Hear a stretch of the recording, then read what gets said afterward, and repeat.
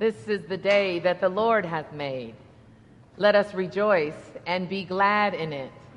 And because of that, I will bless the Lord at all times. May his praises continually be in our mouths. Dear God, we thank you for this opportunity to feast on your word, to taste and see that you are good. We ask that you be with us in this moment and in this day, that we might encounter you anew. We ask these things in the name of your Son, our Savior and best friend, Jesus the Christ. And together we all said, Amen. Amen. You may be seated.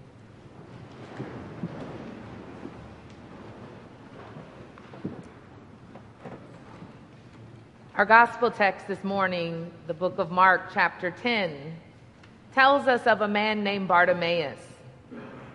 And it tells us that when Bartimaeus heard that it was Jesus of Nazareth, he began to shout out and say, Jesus, son of David, have mercy on me. Many sternly ordered him to be quiet, but he cried out even more loudly, Son of David, have mercy on me. Jesus stood still and said, Call him here.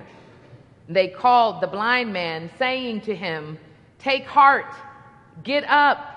He is calling you. This morning I ask that you would join me and reflect on the topic, God is calling. God is calling, and unfortunately, God is like the guy in the cell phone commercials saying, Can you hear me now? To take the focus off of you, let's turn to the text. In our text today, we encounter Bartimaeus, who's blind. Blindness was not only a disability, but at that historical period, it was considered a curse due to sin. It was a curse by myth that Jesus had to dispel in John 9 when he told the disciples that the man they encountered in John 9 wasn't blind because of his parents' sin. Not only did Bartimaeus have to deal with all of the physical challenges of being blind, just getting around without the technology that assists many today, but he had to deal with the psychological burden of feeling unworthy and living as a curse. Many who were blind could not work or live fully, so they became beggars. Can you imagine?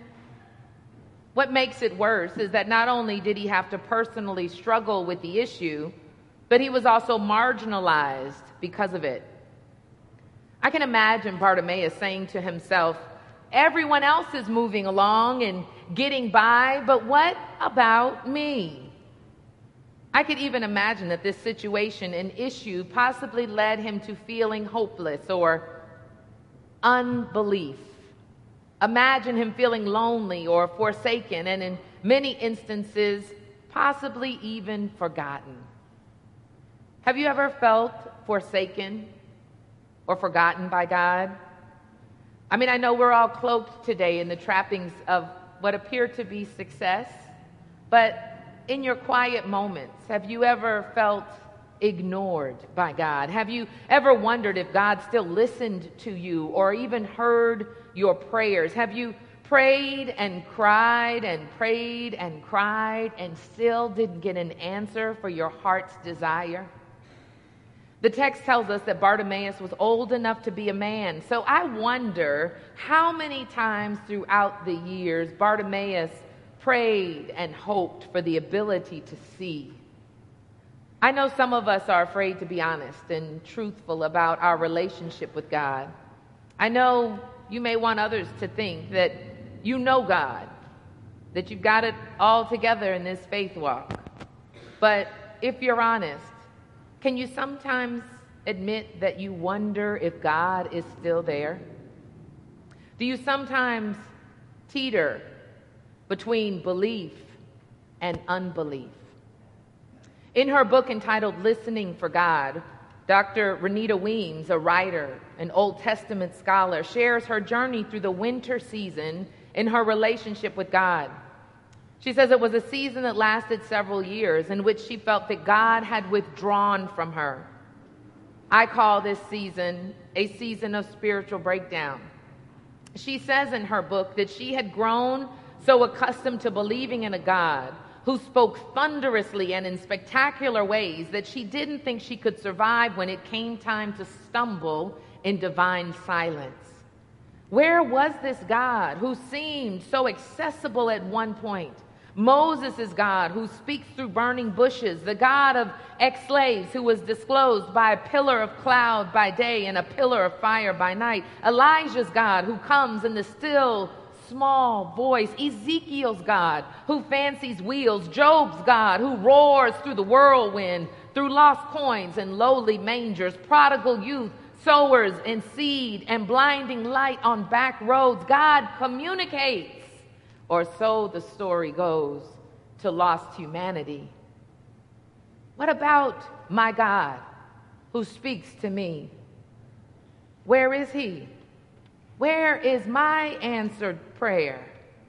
Where is my deliverance, my healing, my blessing?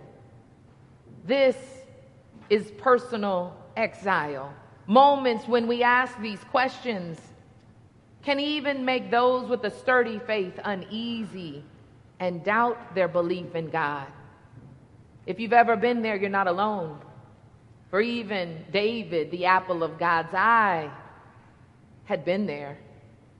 In Psalm 42, he writes, "As the deer panteth for the streams of water, so my soul pants for thee, my God. My soul thirsts for God, for the living God. When can I go and meet with my God?" Where is the God that my grandmother told me about, that spoke to me of my dreams when I was young? Do we really believe that God can do the impossible? That God answers our prayers?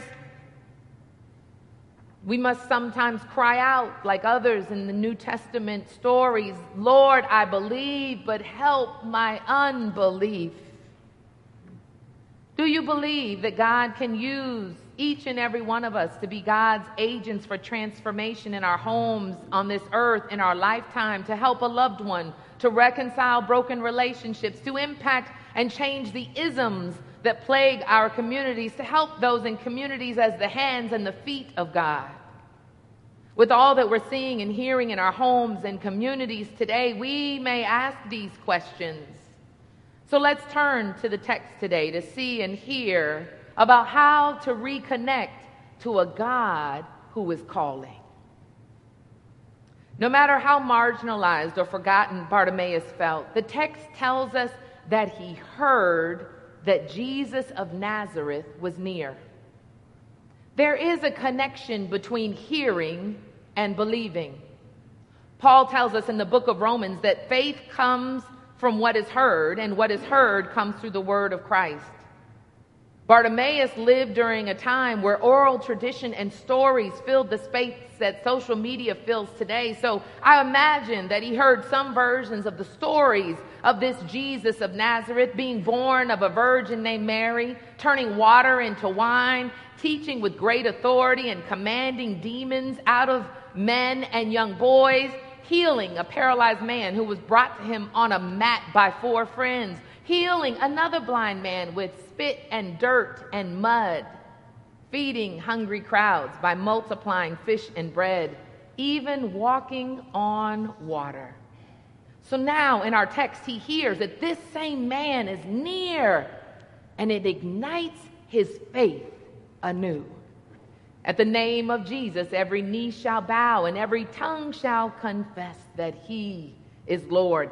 Bartimaeus' desire to get to God was triggered by hearing something about someone who cared for the brokenhearted, who healed the sick and the disabled. His desire and his faith was fanned into flame by hearing that Jesus of Nazareth was near. That's why we don't come to church and worship in vain. We come to church to hear more about God, a God that can heal, make a way out of no way, change us and circumstances. That's why even in the midst of the pandemic, Even when we couldn't gather, many of you tuned in to hear the word of God preached and sung and prayed so that we could battle against our own unbelief. That's why hearing the people's testimonies in our lives about overcoming, making their way through, finding a way to live in spite of is so important for our faith journeys. Can you think back on the testimonies of others? The stories of how God made a way out of no way. The stories of how God has healed. The stories of how God has changed lives through Covenant House or refugee ministries. The stories of how this church has been part of changing the fabric of this city and offers a place of refuge for so many who couldn't find a church home elsewhere for a myriad of reasons, including because of their sexual orientation. Can you think back on the stories of how God has been faithful to your grandparents and your parents and even to you? When we hear about this God and all that God can do, we can't help but begin to get excited and expect this God to move again. So the text tells us that he heard God, and I love the fact that he didn't only hear, but he responded.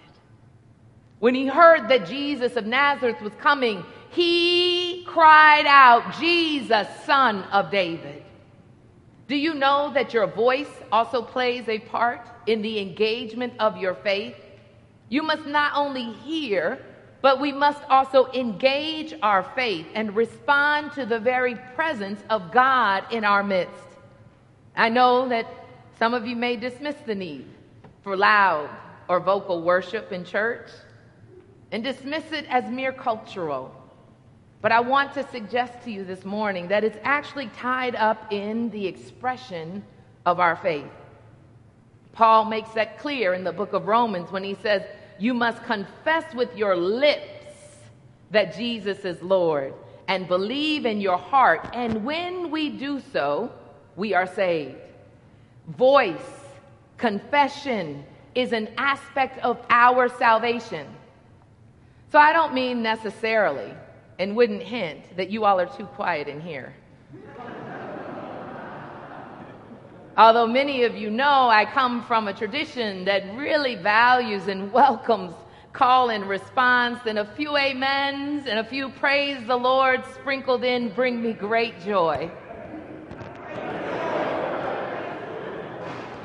But I offer to you this morning that it is so much more than my own self-satisfaction.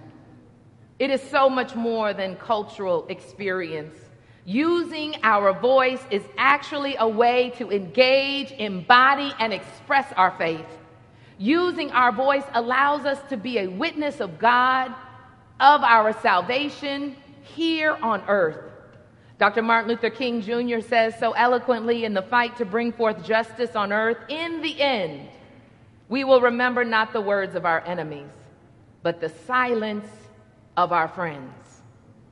There are many waiting for Christians, waiting for you and for me to become loud and to speak up for righteousness' sake, to stop cowering in fear and insist upon love and a voice, a narrative that will proclaim good news to the poor, voice a narrative that will proclaim freedom for the prisoners and recovery of sight for the blind, voice a narrative to set the oppressed free and proclaim the year of the Lord's favor.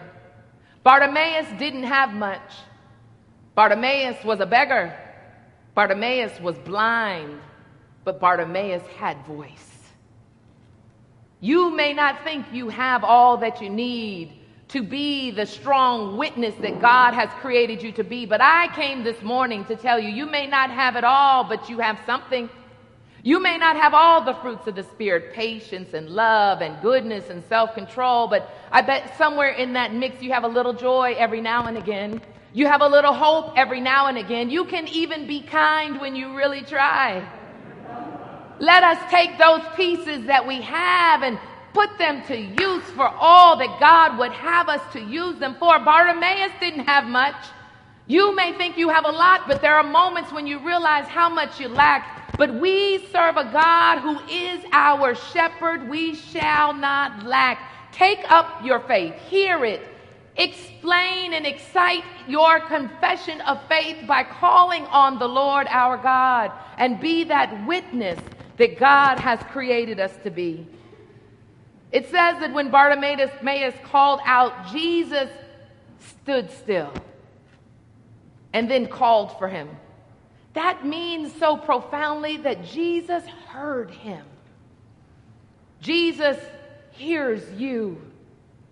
Jesus hears me. He hears your silent cries. He hears your doubt and your unbelief, and still he's right here with us, for he promised to never leave us nor forsake us. Jesus called Bartimaeus, and he sprang up and threw off his cloak. This morning I come asking that you throw off your cloak. Throw off the cloaks that are hiding who you are. Be vulnerable and yet powerful. Be clear on what you don't have. It allows room for bringing in others who do. Be vulnerable by throwing off your cloak and responding to God's call for you. For God is calling you.